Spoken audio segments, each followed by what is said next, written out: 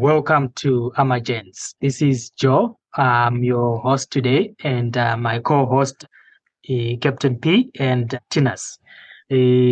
Welcome, boys. How are you, Captain P? What's up? How are you, Joe? I'm good. Awesome. Excited for another episode. Yeah, Tinas. Yeah. How's it going, guys? Great.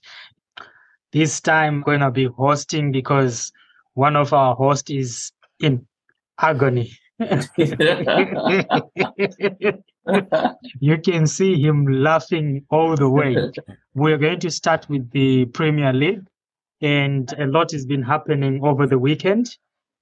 We're going to start with Liverpool. That's my team, boys. And they are continuing with the same trajectory, and they beat Nottingham Forest 3-0. Any comments, Tinas? And comments. Captain P. No comment at all. Did you watch the highlights? Yeah, I saw the highlights. Yeah, Liverpool is playing well. Yeah, look, Liverpool, I think it's back to form. It's got a refreshed midfield now. Exciting midfield. I don't know how to pronounce his name, but Schloboschlei, the one they bought from Red Bull. He's a good midfielder, very, very dominant midfielder. So Liverpool, obviously Mo Salah is still in form. We've got one of the best defenders in recent history, Van Dijk. So I think, the Liverpool is back, it's refreshed. He did the changes which were required, still kept the experienced core, but refreshed it with younger players. You've got World Cup winner, Alex, what's his name? From Argentina, McAllister. McAllister again in the midfield. Unfortunate about what happened with Diaz's family in Colombia. But again, he's another good player. So kudos to Liverpool. It hurts me to say that as a Man U fan, but yeah, man, it is what it is. It is what it is. And boys, what happened to Chelsea? Oh, my goodness. My goodness me. I don't know. I have nothing to say. To be honest, I have nothing to say. I feel... I didn't really expect it, yeah? I didn't expect it either. Yeah, at the end of the day, Brenton, the result shows how much the team is playing, because they pretty much had the game until later on in the match. They just started adapting like before. Yeah, look, especially after the performance with Arsenal, you'd really have expected Chelsea to kick on, drawing with Arsenal, a strong team, but they've fell back to their same mistakes, defensive frailty. But you'd expect that, as I'm always saying, with Pochettino, trust the process. He's got a very young team. Within 2-3 years, they'll be one of the best teams. Yeah, but that's the thing. We're not talking about 2-3 years, because we already have 2-3 years down, Yeah, but I think one thing, I know I'm taking Joe's favorite statement, but I think we're now living too much in a microwave society. I think Jurgen Klopp for Liverpool, it took him 4 years to get to where the team won the Champions League, won the Premier League. It took him 4 years, and he built a strong squad. And now you can see last year they went down, but that core, because he built it over the last 8 years, it's brought him success. Of course, Pep is a bit different. Man City have got a spending power, but you can see after 7 years of them with Pep now, they're playing, it's like when they played Man U. I don't want to go to the Man U game yet, but it was like, people walking their dog in the park. You know what I mean? So easy. They can do it even in their sleep. They know the patterns of play. You know what I mean? So I think people need to give coaches time. I think that's what we are lacking. The Instagram generation where everything has to be flawless. I think the problem is the amount of money that's being thrown around. The moment those monies, get bigger, results are expected. So especially a team like Chelsea, they throw around $1 billion in 1 year, we expect results because they dismantled the whole team and they put it together. We're hoping that they knew what they were doing, because we trusted the team that was there now. It needed, like you're saying, what Liverpool did, they just needed to buffer it with a few other players. But, they managed to sell off the whole team, buy new players. They must have had a plan. And definitely this sort of playing, like we're 11th now on the log. Like we've barely passed the number 10 mark. Yeah, but I think it's his first season. Let's see what happens. I'm not a defender of Pochettino. He's, with Tottenham, he built up the young team, and then when it was time to cross over the line, he failed. PSG, he was dealing with mega superstars. He failed there. And so, I'm not an advocate for Pochettino, but what I'm just trying to tell football fans is there's times where, especially for these clubs where they've had back-to-back success, a bit of patience is needed for the new man. You know what I mean? That's my opinion. Yeah, awesome. All right. Whilst we are on this, speaking of Man U, I won't say anything. I'm going to let Leslie start the conversation about Manchester United versus Manchester City. Look, it was an absolute humiliating defeat. Going to bed at 4 a.m. watching that. Yeah. I knew it. The sleep won't come at 4 a.m. So you just have to have a shower and just start to do work at 4 because there's no point going back to bed and trying to wake up. So look, there's a gulf in class in terms of teams. Man City, as I said, they were playing like they're walking their dog in the park, man. Everything was so easy. Some of the goals, Man United, they were just being shifted from left to right. And to be honest, I think Erik ten Hag overachieved with that team last season. He overachieved. Some of the signings he's made are a bit weird. Signing Mason Mount, I didn't see it as the right signing which was needed for the team. His mega signing, Anthony, 100 million. Again, to me, which feels a bit of a waste of money because he is not really doing anything. So I believe giving managers time is the only next solution. He overachieved. Some of the signings are from the Van Gaal era. Imagine Van Gaal. That's 2014, 2015. You've got Martial. You've got Johnny Evans. You've got people from the Mourinho era, Lindelof.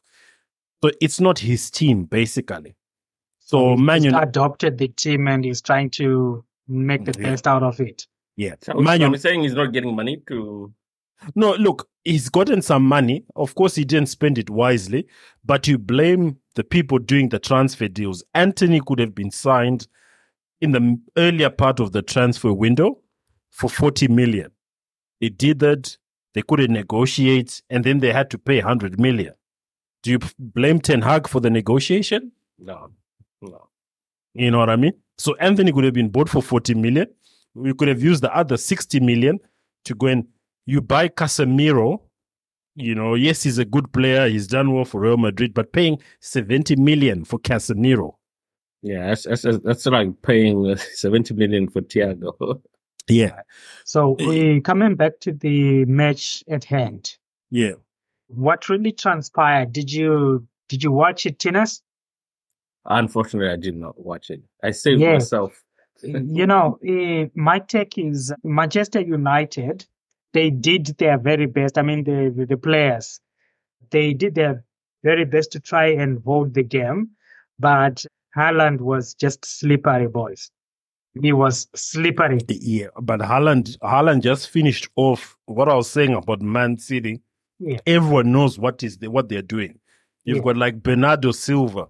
Bernardo Silva is not a born midfielder. He was a winger, but he's been changed into a midfielder. He's dropping in the pockets, dropping in the spaces.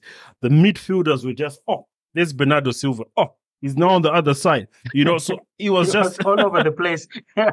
He was just picking the pockets. And, he had Foden on the right, Grealish on the left, all staying wide. And the midfield was just picking the pockets. Holland's goals, especially the second one. Yes. Everyone had shifted to the left, which was the Man United right. Yep. Holland was left at the back post all by himself. At first I thought he was offside. Yeah, even me, I thought he was offside. But that's how Man City plays. They shift you left, they shift you right, then they'll shift you back again to the left, and then everyone is dragged there. But look, Pep Guardiola has got the best team. I believe they might do a back-to-back in the Champions League. Yeah, That's how good they are. He was about to score a hat-trick, and then he was so kind enough, human enough, facing an empty goal and then pass it to Foden. Man, that was classic. Beautiful. I know it's, it hurts you so much, but it was really good. You should have watched it, Tinas, and rub it off his face. Yeah? But anyway, besides that, their goalkeeper was somewhat airtight. It was just, Onana was playing very well, this game. You agree? No, he saved us. I think without Onana's couple of saves, it would have been 5 or 6-0. So Onana his game is improved the last couple of weeks. Just to show you the difference between the clubs. You've got Johnny Evans playing centre back. 35-year-old relegated with Leicester, was in Man United colours in 2012-2013. Man City have got arguably the next defender who's going to be the next best defender in the next 5-7 years in Guavio from Croatia. He's only 20. Now, can you see the difference? Yeah, true. And Guavio wasn't even playing centre back. He was playing left back. And he was playing like Paolo Maldini, running up and down that left channel. But he's from the World Cup. He was actually in the World Cup 11, considered one of the best defenders at the World Cup. Man City only bought him for 50 million. So you see that when you've got a structure, things become easier. Pep needs only to focus on his tactical genius because there's a structure up top. Any organization with a perfect structure will be successful. Yeah, who will thrive, yes. All right, moving on. A few more games, they happened over the weekend. We had Aston Villa taking the stick with 3-2-1 against Luton Town. And Captain P, you predicted that Newcastle was going to be relegated.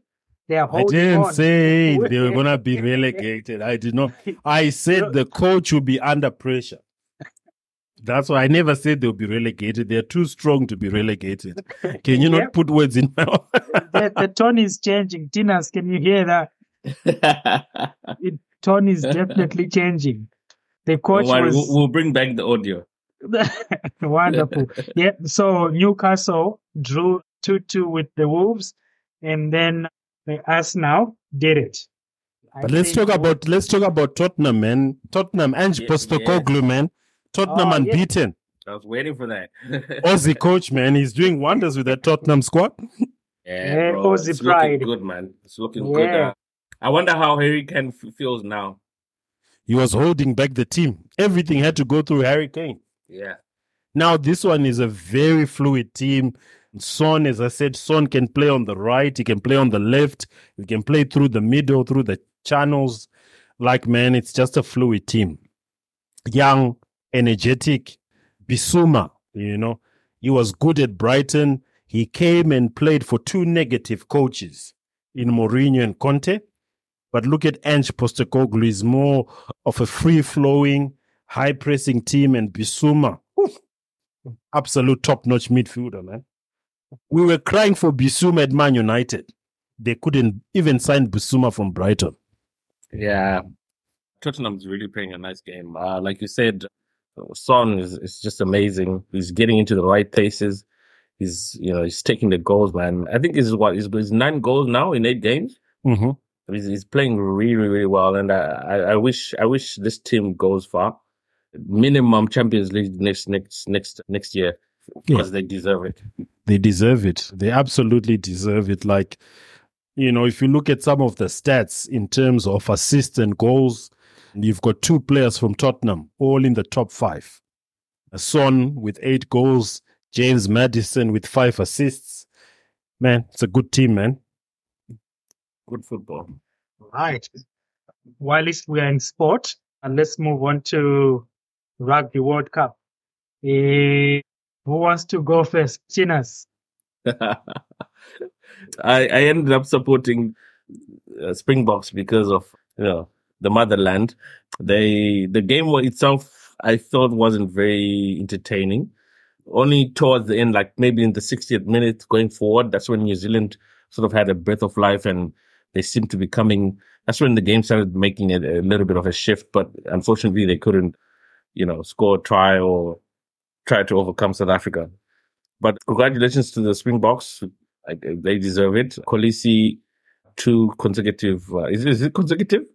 Yeah, back to back captain. World Cups for him. It's a very wonderful thing. Yeah, man. Yeah, he's only one of the 2 captains with Richie McCaw to win 2 World Cups as captain. So he's in an era of himself. It's hard to go back to back with rugby because of the intensity and the physicality of the sport. Yeah. He's gone, 8 years to win the trophy twice. But my biggest takeaway is that the ref cost the game. As a former rugby player, that was in a red card for Sam Cane, the All Blacks captain. That's never a red card in a million years. He went in with his shoulder, and it was a 10-minute sin bin, and that's it. Yeah. But a red card, come on. Red card is when you do a power driver tackle, when you want to paralyze someone or break someone's neck. That's the rugby I played in. That's a red card. Not hitting someone on their head with your shoulder. Are we playing touch football? No. Even the Kolisi one, Yeah. it was a bit questionable, wasn't it? It was questionable. Like it was like the reps trying to balance it out because they had messed up. Yeah. Okay. So for me, the refs. You reckon if there was no red card for Sam, it was gonna flip the other way around? Yeah, Like New Zealand would have been. What happened? South Africa is physical, and they will pin you down to make penalties, and they'll score, the penalty goals as they were doing with all the penalties at the start. But New Zealand, they will just, they're like a Man City. It's all about someone popping. Game. Yep, they will lead that around. Yeah, someone popping in at the right moment, taking the pop up. So I think if it was like you saw, even at 14-15, they were putting South Africa under pressure. Yes. South Africa were defending. The try that was even disallowed away. Yeah. Oh man, that was great. That was great stuff. They ran the line, a sprint towards the end, and just great passing game. And I think, like you're saying, South Africa is more physical. New Zealand is more. I think they run the line more. With New Zealand, they've got the combination of finesse and physicality. They matched South Africa's physicality in the forwards, particularly if you saw when South Africa changed all their props and, in the second half, they were losing the scrum. Even in that last scrum, it collapsed. It collapsed multiple because New Zealand's front row was mounting them. So New Zealand, with all the Pacific Islander brothers from around the way here, physicality, they'll have it, and they've got the technical ability. Yes. So South Africa were very, very fortunate. Yeah. Congrats to them.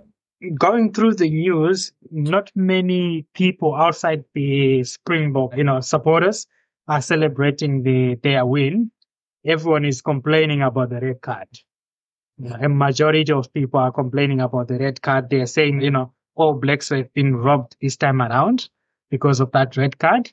So the sentiments goes along with what you were mentioning, Captain P. And anything else, Tinas?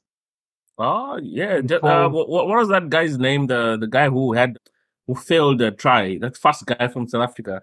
That was great. The number 14. The number 14. Highlight. Yeah. He's pretty fast, isn't he?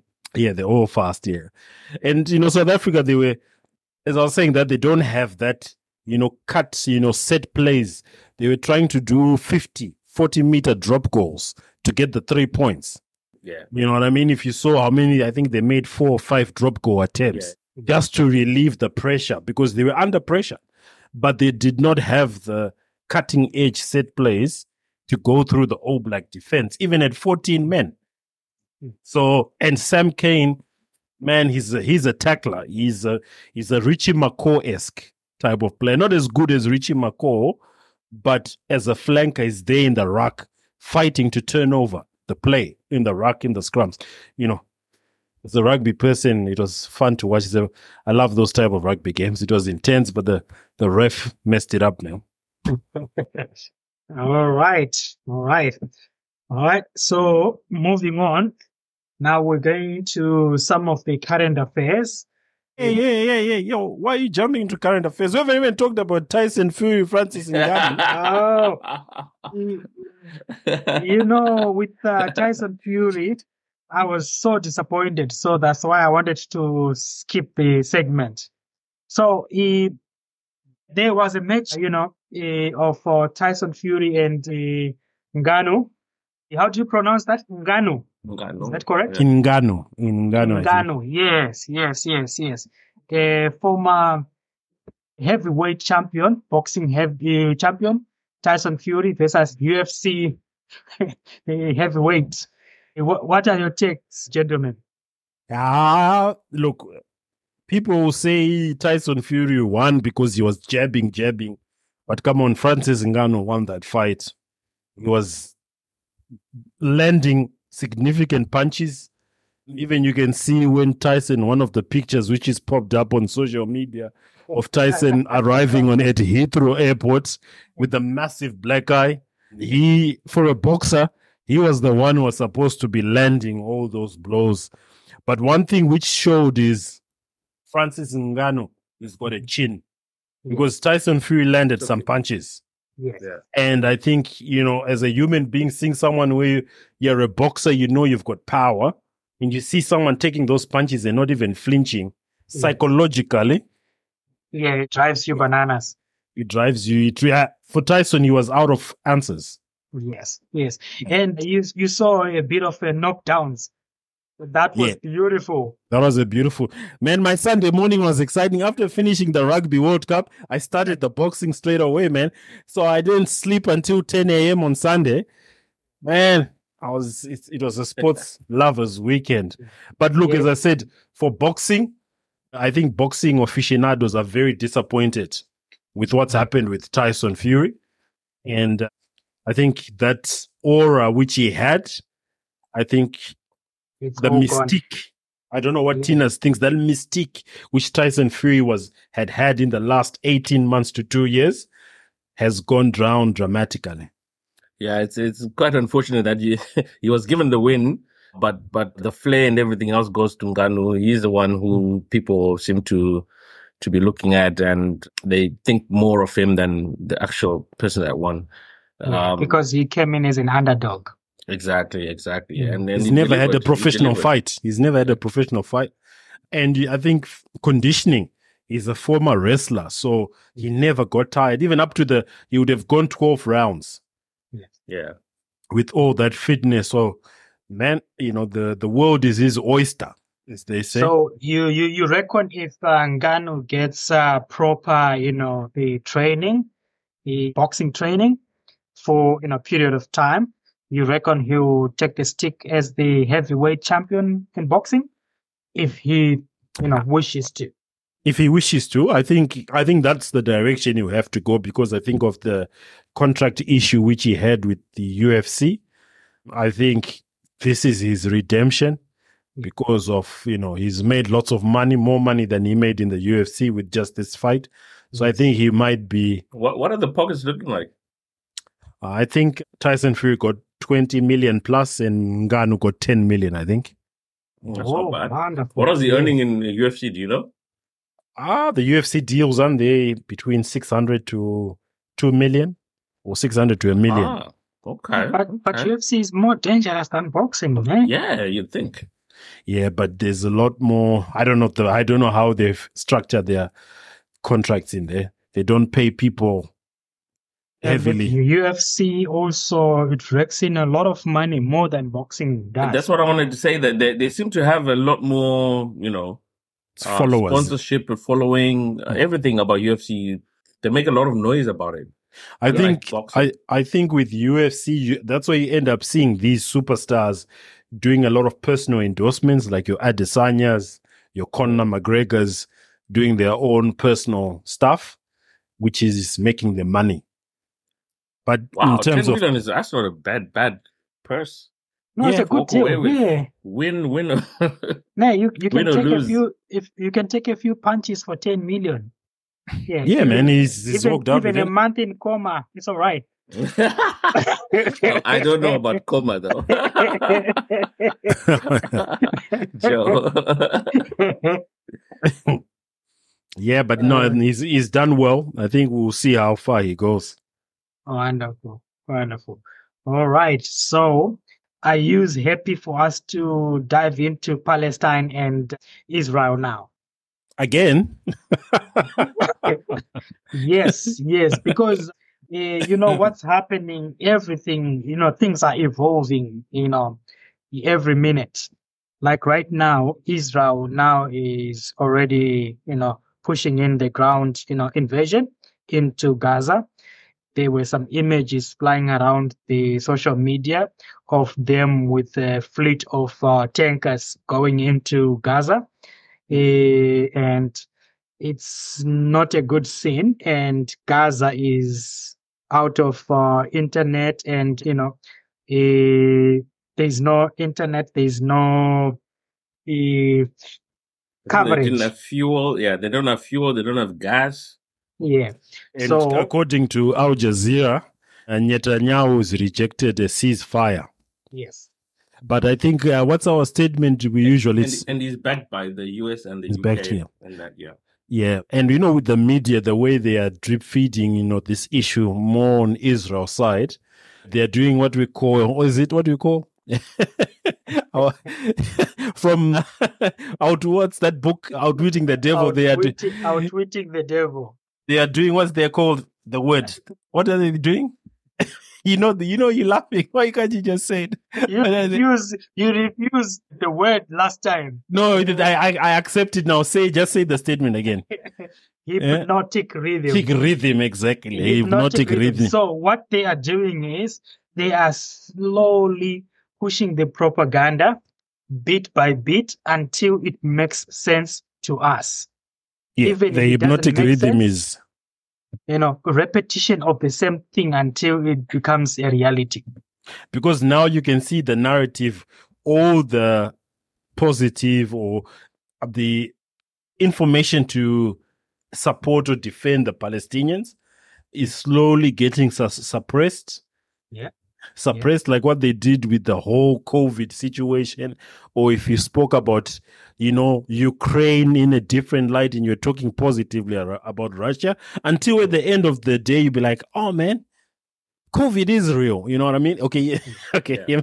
or Russia is an enemy. You know what I mean? That hypnotic rhythm, every day, you see something different. Obviously, you've got Twitter, which is, a bit left-wing, on the other side of politics. But the mainstream media on the radio, if you're cooking, you're not cooking looking at Twitter. You're cooking listening to the news. You know what I mean? Yeah, but now with all the internet cut out and all the communications cut out from Gaza, we are getting what they want us to hear. There is no longer that freelance social media, TikTok and everything coming from Gaza or from other Israelis who are against the invasion.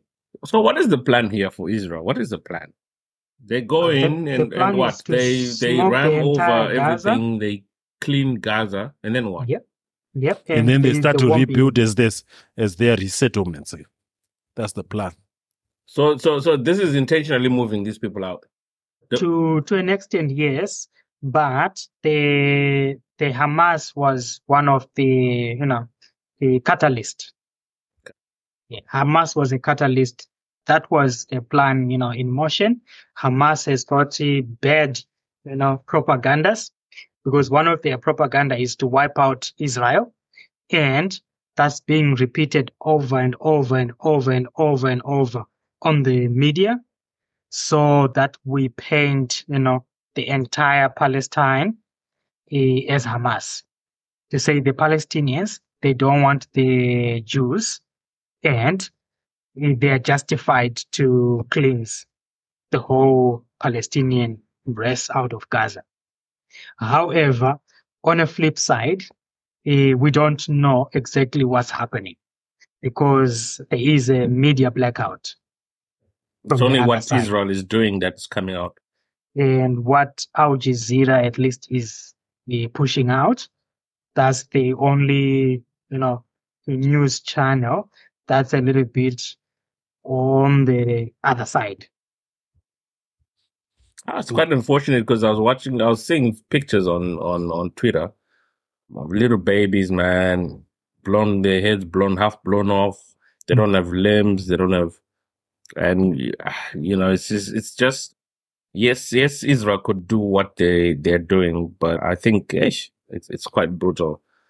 And the only thing that I take away from this is, if you come and you take my child, or if you kill my child in front of me, the father, the mother, the sisters, the brothers, yes, you could kill me as a father and say, let's do away with all the men and maybe all the mothers. But for as long as those children are going to be alive, they have an agenda with you. Yeah. And this is why these sort of wars will never come to an end, because it's always going to be handed down to the next generation, and until it comes to one who succeed to say a certain point and to put the sort of the dagger on your side. And that's when, they will realize what they're doing now is not a solution. So, and I think what to add on to what Tina's saying is that some type of leaders, where it goes from one generation or one period. I think after the great Yom Kippur War of 67 and 73, you've got, people like Prime Minister Netanyahu. I think he was in his youth when those happened. But if you see one of his speeches, which circulated on social media when he was the UN, a representative at the UN, when he was a young fella, he was already in that mindset of, saying these people are not part of this area. Yeah. We own this area. So this has been one of his main missions and passions. Yeah. Just like I'm not comparing him to Hitler or anything, but with Hitler, certain things happened at a younger age. Yes. And it drove him up to the point of saying, I need to take action against this particular type of country or particular type of region. And you can see that in this. Some of these are more personal legacies of some of these leaders, which they want to leave, that I'm the one who has moved in and wiped out Hamas. In wiping out Hamas, you've obliterated Gaza, because they will come in and say, we will rebuild. But when you're rebuilding on your terms of that settlement. Yes. And you control the debt as well of whatever is built. They have to repay back to you on your terms as well. Yeah, so but you own look, like we're saying, at the end of the day, they're not doing anything, because even if they rebuild and even if they're going to put armies, checkpoints, and it's like they've done all across Jerusalem and all these places. Yes. People will always find a way, man.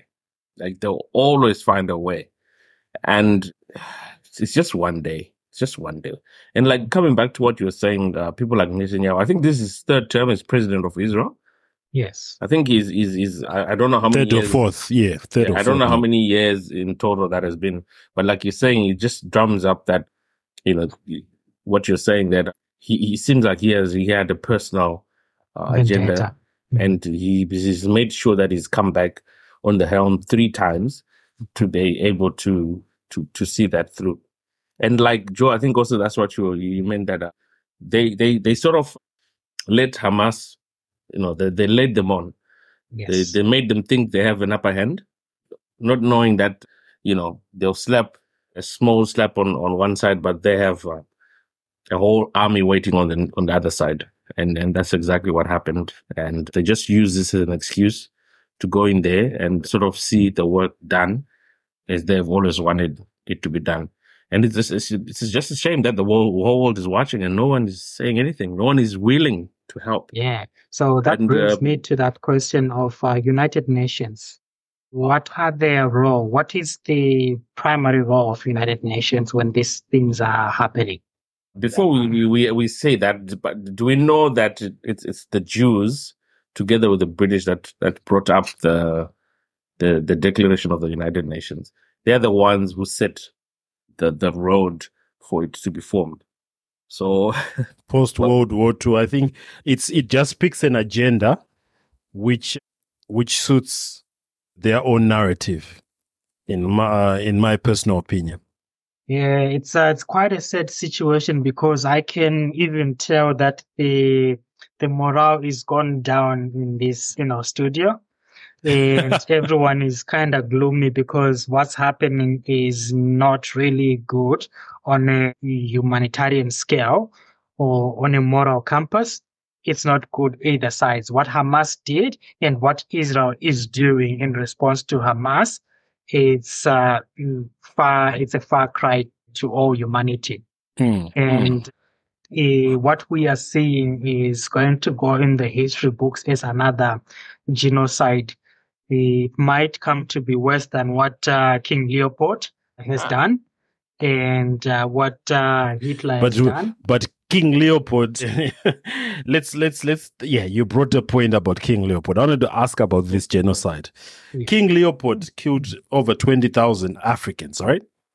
But if you see in the history books, he's not as overly condemned as Adolf Hitler, who killed mainly about a third of that in other, mainly Jews and other nationalities. Yeah. King Leopold, it's like, it happened in the bye-bye eras. But that was severe genocide, what that king did. No, that's where, some of his statues are still standing. Yes. That's where there is that, a selective humanity or selective sympathy, where if it's white community that has been massacred, there is a lot of publicity about it. Similarly to what's happening at the moment on the ground, Palestinians have been experiencing a lot of casualties from this conflict way before the 7th of October, but it hasn't been on the media that much. And a lot of Palestinians have died. It hasn't been on the media. So there is that selectivity on when it comes to showing empathy on the loss of life. Now, because it's the Jews that are dying, everyone is crying foul. When Africans were dying under the rule of King Leopold, it was, part of business. Yes. When the Jews were dying under Hitler, the whole world was crying foul. So it depends with who is. It depends on the receiving end. When the United States was bombing Iraq, Iraq, nobody was. Yeah, true. Nobody was saying anything because I was laughing. I was watching the new TV show which is out there in South Africa, the Shaka, the remake of Shaka. And one of the episodes is the Mutetwa clan. They were being given corn and they were given a wooden chair. And this lady was like, "Oh, I'll give you this packet of corn for a whole heap of ivory." For a whole heap of ivory. She says, "I'll take this ivory." She was like, "Oh, I'll take these elephant horns." And the Mutetwa clan guys were like, "Yeah," because they were given to taste popcorn. They didn't know it, man. So I'm just saying. And they had plenty of horns. So barter trade sometimes is a bit skewed. That's what they were laughing about, Lobengula, when they said Lobengula sold the country because of the bag of sugar. Yeah, and this Mutetwa was the king, was always lying on the floor or sitting on the floor. And was given this nice wooden chair. It was not even a gold one, a wooden one. And then they were saying, "Oh, you now look like a real king." And they were taking the ivory away because they knew the value of the ivory. Yeah. It's crazy. It happens. We can dive with these topics. You can go into different. There's so many avenues. Yeah. However, but coming back to the Israel-Palestine, any comments, guys, or we're still mourning, the losses of lives on both ends. Yeah, we're mourning the. But I just don't understand how, Egypt has just closed its borders and said nope. Yeah, and it's another predominantly Islamic, country. Yeah. So basically, they are saying we don't want elements. We are saying if we close the border, they're scared that some of the elements of Hamas will come to hide in Egypt, and then the Muslim Brotherhood will get stronger again. So there's a lot of dynamics in this thing. Yes, we may talk about hypnotic rhythm, which we were laughing about, but there's a lot of political dynamics But even Egypt now, Israel itself, they seem to have an agenda though, because now they're going after Hezbollah in Lebanon as well. And was it last night? I was watching some videos. They were bombing the hell out of that place as well. And I wonder. Yeah. With Israel, it's an open secret. They want to clean out the whole area to become, Israel, state of Israel. You see what they're doing in West Bank, the settlers. Yeah. Since the 7th of October, a lot of, Palestinians have died, and there is no Hamas there. Is there any explanation or justification for that? No. And it's been happening, and it continues to happen. So Hamas is just a scapegoat. But this is a plan in motion, and it's going to happen because the West is... but Joe, this is what I was saying. Like, they could do it, and then they go, okay, they've got the money. Yeah. They could have this Iron Dome. They take the land, and then they put the Iron Dome. Yeah. But you see, what you have done is you have misplaced a lot of Muslims. Yes. Who can, and who are... Countries like Iran sympathize with these people. Yes. Countries like Saudi Arabia sympathize with these people. And Lebanon. So with time, you have just created an enemy. And as we know, most of these Muslims, they're not the ones to shout your enemy. They will hit you hard when you least expect. They will find a way. Hamas was very good at these tunnels. Yes. They've created an underground network of tunnels that they were infiltrating Israel. Even into kilometers into Israel. It's rumored that there are tunnels that were going in. Yeah. So they did all this in silence. So you can imagine, once you take away their homeland and once you make it yours, what they will be willing to do. Yeah. Now they're just using small rockets and what have you. But imagine. If they get a hold of proper equipment. Of course, they will be looking for like what Ukraine was equipped and tried to, withhold Russia, and they tried their best because they had the funding and the equipment. If Hamas you know what the funny thing is, some of the weapons that are being used by Hamas are weapons that were given to Ukraine by the United States. So this through the black market. Yeah, through the black market. So the Ukraine sold these weapons. I don't know whether to black market, dealers, dealers, and then they took it to. I was just like, wow, you give Ukraine your weapons and they use it against your ally. Yeah. It's comedy, but it's comedy in real life. Oh, it's beautiful. All right, guys, just a funny question. I've got it. Not about the Israel Hamas thing. Go for it. What would you do if you found out that your wife has got an OnlyFans account? That's not my wife. There's that trending story about the former basketball star who found out his wife has got an OnlyFans. Some are saying it's a skit to promote it. Yeah. But, man. The whole thing is already finished because with OnlyFans, it's like she is having an affair with the entire world. Yeah. Of old fellas with no teeth.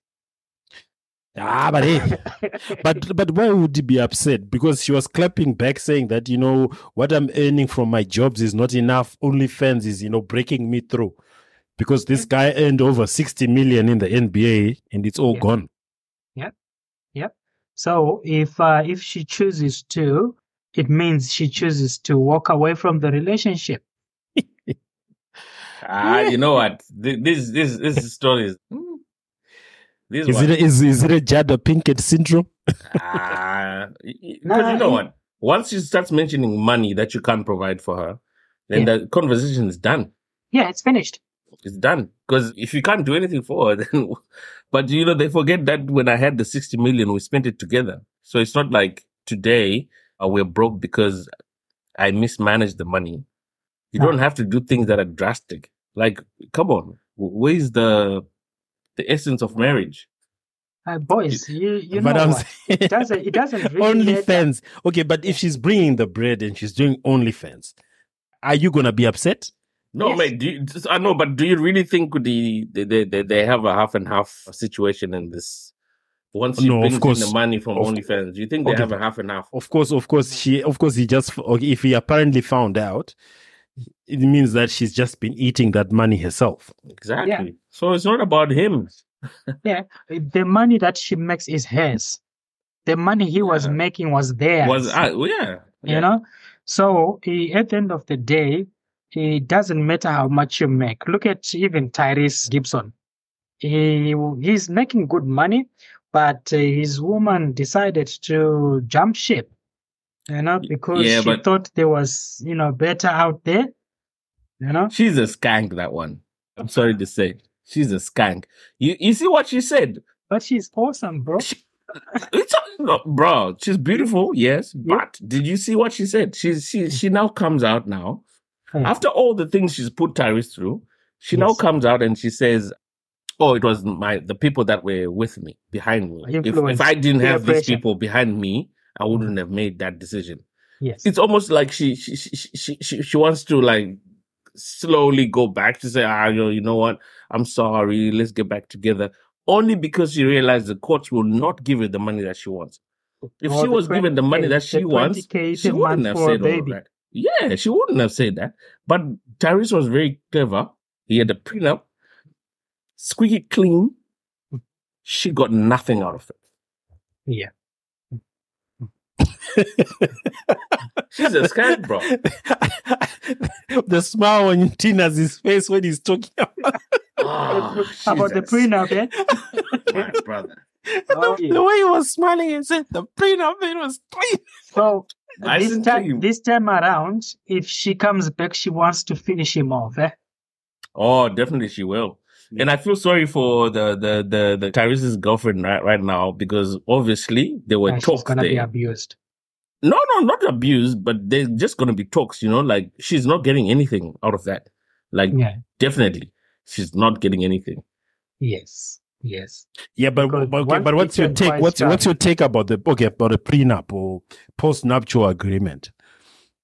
Is it to protect all sides?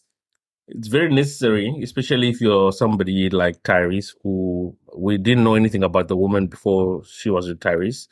We knew about Tyrese since he was 19 years old. That Coca-Cola advert, you know, baby, what's that movie name? He got onto that. Fast and Furious. Exactly. He made his name. I'm saying Voltron. Sorry, Transformers. He made his name, bro. He's put in the work. And so what makes her think that she can just come in and claim? And what about in a current relationship where you're not a Tyrese? You're just a person, you've got your investment properties, you've got your assets. For as long as you have before marriage wealth. or after marriage. Whether it's in the current marriage that you're in. In the current marriage, you can't do the post-nap. It's not a good sin. But however, you can... Why is it not... Why is it not? Wait, why is let it me not? Finish. Let okay, me finish. No. All right, I'll let you finish and I'll come back. You can protect both you and your wife or partner by establishing a trust where both of you cannot siphon out of it. Even if you separate, both of you continue to benefit out of that trust, and your kids will have more of a say, or the trustees will have more of a say over the trust. And the trust will have the clauses not to be dissolved even after a divorce. You know, they have that legal clause if it's something that can be done. Okay, but what if setting up a trust is it's easier to have a post-nuptial agreement where both parties agree, whether it's in the current marriage, to say, honey, you're working, I'm working, you've got your own plans, I've got my own plans. Our mutual plan is XYZ, but you want to achieve your own mutual plans for your side of the family. Yeah. And I want to do certain things for the side of my family. And we'll purchase XYZ assets. Let's have this nuptial agreement. Is that wrong? Because wealth can accumulate from a different point in life. It can accumulate within 30 minutes after finishing our recording. Yes. Or within 2 days. And wealth starts to accumulate. Yes, you can set up a trust and put each other as beneficiaries, one as a trustee, blah, blah, blah. You can do all that paperwork. But another security blanket of having the trust, you can also have a post-nuptial agreement. Yeah, but some of those post-nuptial agreements, as much as you might have them, if they're not airtight, the courts can easily find loopholes that can end up, say, who was this guy? What's his name? Anderson. What's his name? The chubby guy with the locks. What's his name? The comedian. Yeah, that guy who used to, my wife and not my wife and kids. Well, he does sitcoms. Tracy Anderson. No, Tracy Anderson. No. I can think of the one movie that he acted with DMX. What's his name, man? Damn it, I'm forgetting. But anyway, he has some crazy arrangement where if he makes, at any time after the divorce with his wife, if he makes $2 million, anything that is worth over $2 million, I think he gives some crazy amount of money. Like, is it 20% or something? I can't remember. But this is way after the marriage. At any point in his life, if he's going to make a certain amount of money, he gives 20% to the missus. He has to give her a certain amount of money, regardless of the fact that he's paying alimony. Exactly. That's so crazy. What that does, it makes you lazy not to want to work, because even if you work, you're working for nothing. Yeah, but that's why some people are saying the institution of marriage is the worst investment one man can make. If we knew that a long time ago, we would be in a good place, But because now we were indoctrinated, even in our religion, to believe that marriage is a very good institution. And we believed that with our whole heart.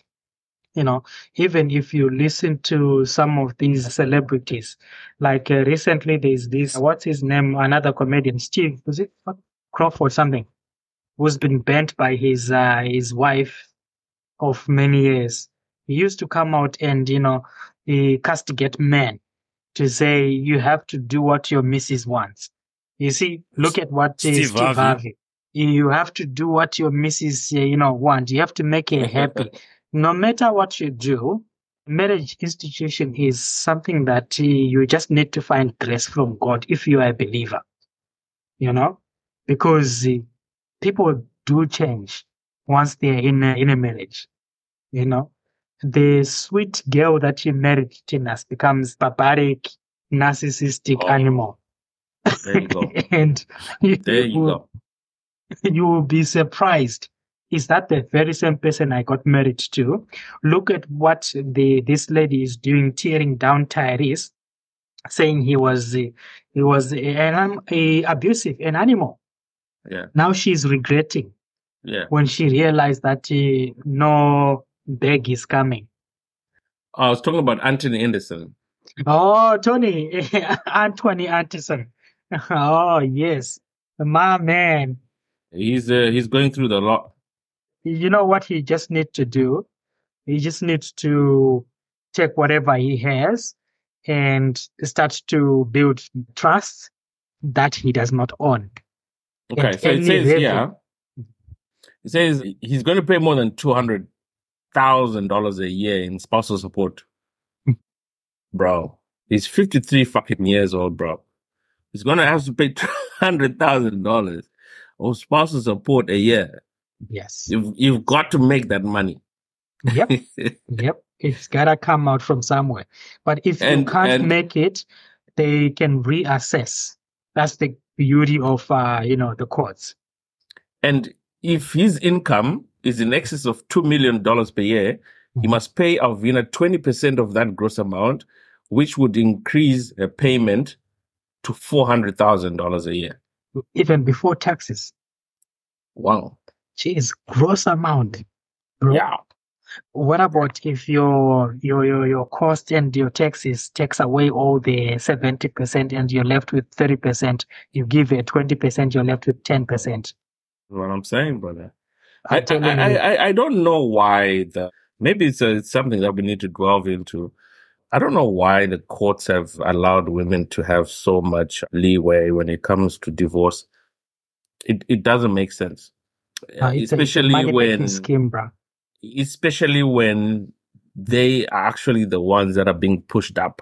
There's a lot of women rights. There's a lot of schemes that are helping women become more and more powerful. But still, it just seems like everything is for women. Yep. My comment will become a little bit religious when it comes to this, because I personally would think that it's somewhat demonic, because the more power they have, the more power they want, and the more they destroy the fabric of a family union. Yeah. Because the man is supposed to be the head. Now, the system has emasculated the man, and the family is being dismantled left, right, center. Yeah. Like one of the podcasters was saying, it's a plan in motion which started a long time ago as a CIA project. Yes. Of feminism. And there are books that were written about this. It's an established strategy to try and destroy the family union. Once there is no nucleus family, it's easy to manipulate the masses. It's like communism or Marxism 101 in a sneaky way. Where because they're promoting individualism. Like you look for, you do yourself. If he doesn't want you, then leave him. Wives and are turning against their husbands. Kids are turning against their parents. Because once you break the nucleus of the family, there's little resistance. I think you saw what was happening in particular regions with the whole COVID thing. Particular areas where there's a big family nucleus, there was a massive resistance to some of these laws and outcomes and decisions. Hence, even in I think with the Joe was saying about the CIA, in some areas in the US, where you've got that whole paramilitary area where people have got arms. It's like family of 30, 40 who've got arms. Yeah. And then you've got the local sheriff. It's maybe 10 police officers. They can't go to that house or to that farm because it's already a paramilitary. You know what I mean? Yes. Yes. So they've always targeted the family. But again, these are topics we can jump in. Yeah. So moving on, whilst we are still in the same, arena of family and, having a nucleus family, what are your thoughts in regards to absent fathers? Absent fathers? Yes. Or toxic mothers? Toxic mothers or absent mothers? I think absent fathers are the initial crack in the wall that will just render the whole house unlivable. Yep. I think with absent fathers, particularly for the children, there are certain values or principles they can only understand from, not being sexist or anything, but from a male type of figure.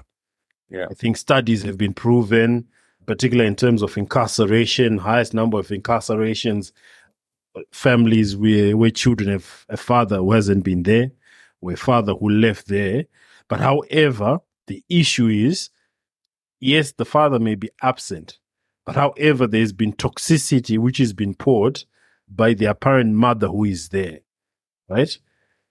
I think where people have failed to do is that the issues which have happened between the parents should have been cleared so that there is a ability for both parents to have a relationship. You know what I mean? If a father wants to be there, right, but is not in good books with the particular mother, unless the court system intervenes, there's a lot of pouring of toxicity put in there. Even if the court system intervenes, I know of people who were given certain weekends of the month with their children, but they don't get to see their children. They're not allowed to, because she would just say, no, I've decided we're going here, so you can't have it this weekend. The next weekend, she doesn't. That's a breach. That's a breach of the court order. That person can go back to the courts, because breach of court orders is a what? Offense. Yeah. True. But look, man, that's the reality of things. There are a lot of these issues that are happening. And some people it's not everyone who has time to be going to the courts, because they're the breadwinners. They have to be working. They have to be doing these things. And sometimes, there's fabrication of things. Oh, he was saying this to me, or he was saying that, or he did this or this, just to delay the process. Yeah. So it's now a he said, she said type of situation. So there's a lot of, like you're saying, there's a lot of toxicity that just starts spreading. And a lot of the time, that toxic energy comes from only one species. Now, look, let's be honest. But there's toxic mothers out there. Of course, there are toxic fathers. Yes. Both parties can be toxic. But what we are saying is that the toxicity needs to stop, because it is what is affecting the young generation. It comes from one species. Yeah, it comes from one species. We are not taking responsibility, as fathers. No. As I said, there are some absent fathers who've decided to be absent. They don't care. Yeah. Right? And there are some who've been absent because of circumstances. Yes. Right? And others who've become absent because of court orders, because of their bad behavior, whether it's domestic violence, criminal assaults, whatever. And some will become absent because of that toxicity. They some become absent. You know what? Yeah. For now, I'm going to walk away. I'm going to walk away, because remember, as we talked about, the court system is heavily supportive of women, unless you can fight your own good case to defend yourself. Yes. Right? And you're willing to fight, you're willing to sacrifice money, willing to sacrifice the time, because remember, the wheels of justice move very slow. Yeah. So you might get a court date in 2025 today, and you've now got what? From today's October, and your court date is in February 2025. That's what, 16 months. Yeah. You've got no access to the children. What's happening? What information are the children listening to? Exactly. Right? For those 16 months, from the mother, the mother's family, the mother's friends, all that, right? Yeah, your father doesn't love you. Yeah, exactly. Look at him. He's not even coming. He's not coming. I can't. He can't. So you see, that's where you see that once there's a relationship between father and children, where there's no interference, where there's a weekend or two fortnights or whatever it is, you see the change. Yes. In behavior. You actually start to hear statements like they only want to listen to you. Yes. Because there's a difference in the application of discipline, which can be done. With men, there's... Yeah, so coming back to the core issue, we find that, despite what causes the absenteeism of the father, kids will not be able to tell the difference when they're young, or even as the teenagers or whatever. It still affects them, whether the father is absent by his choice, or by court decision, or by repulsion from the toxic mother. The effects are almost the same to the kids. So a research was done in Botswana, where most of the kids, especially the girls, they will find it very hard to create a bond with, either a husband or a partner as they grow older if the father was absent.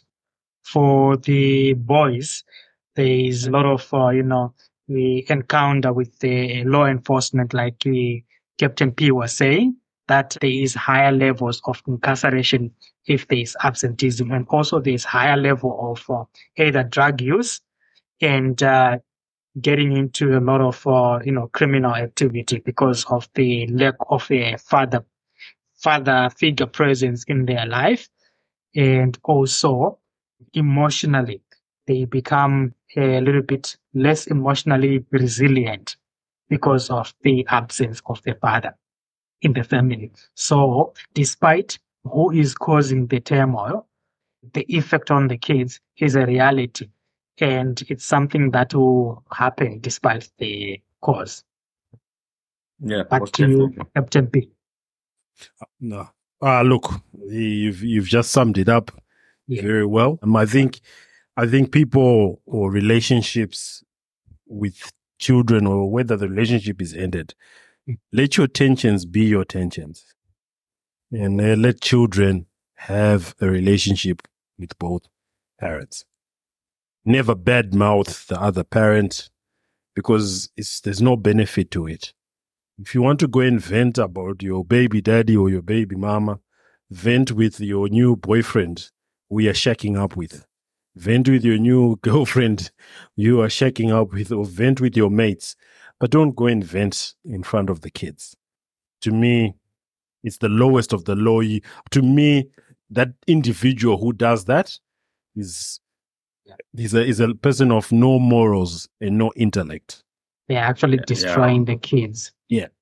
Yeah, but they don't see it that way. You see, the person who has that ability to even want to say bad about someone who you have built something with lacks something already. Yeah, Whether they've got their own self-esteem issues. Exactly. Like, to me, there's no way that you it's like when you're husband and wife, there's no way you would want to go and start bringing down your own husband in front of people. No. To gain a certain narrative that you want to achieve. The moment you do that, you've already you've got your own esteem issues. Exactly. There's banter. When you're at a couple's dinner, you joke around and say, the dishes are not done at my house, just for a joke. You're not disparaging someone, but you're all joking around, and they can turn around and say, if you want me to do that, I won't go to work. I'll just stay at home, blah, blah, and you all laugh about it. But there's the one where you go and say, your father's like that. You're like, your father's baba, me, come on. You've got no morals. You've got no intellect. Your mind is so small. But you see now, I'll never talk to. Yeah. Unfortunately, now there are so-called support groups that would, take on these things as you opening up, and then they give advice, and then this is where the toxicity comes from, because they're feeding onto that, yeah. Exactly, and one wife, to be honest, probably they were beaten, they were this. Oh no, my husband used to do this to me, and that's the truth. But you see, what they're doing is you're now feeding everybody the feelings that you have, that the things that were done to you, you are now handing them over to other people, and they are reliving your experience as though it was them. So when they go back home and they have a similar situation, they're now reliving that moment that she was talking. Oh, and then he hit you, and this, and they will do this to you. And now you have people, acting in certain ways, and it's just like, wow. They don't realize, these Facebook groups, whatever lunches, teas, or whatever they end up doing, that sometimes it's not a space to be. my host, they're laughing. Is it close to home, gentlemen? Is it close to home, gentlemen? I'm looking at your face. Your face has got so much. Keep a straight face. Because you are dissecting it so much so that the listeners they can actually it's palatable. It's touch. You can touch it. You can feel that. You can taste it. Guys, this issue is quite a serious issue, and we're going to continue to navigate into this whole issue in our next podcast. We are going to conclude the podcast for today, and thank you so much for listening, and visit our website amagenspodcast.com.au. And also our It's .com, not it's AU, mate. .com. I'm used to the AUs. And also our socials at Amagens Podcast. Like, post, and share, because these discussions, they are quite very good, and also it can change someone's situation. We're having a discussion. If you've got any comments, leave them below. And some of the discussions that we were talking about, like the research in Botswana, you will find the links in the description box. Have a good one. Awesome. Thanks. Awesome, Thanks, gentlemen. man.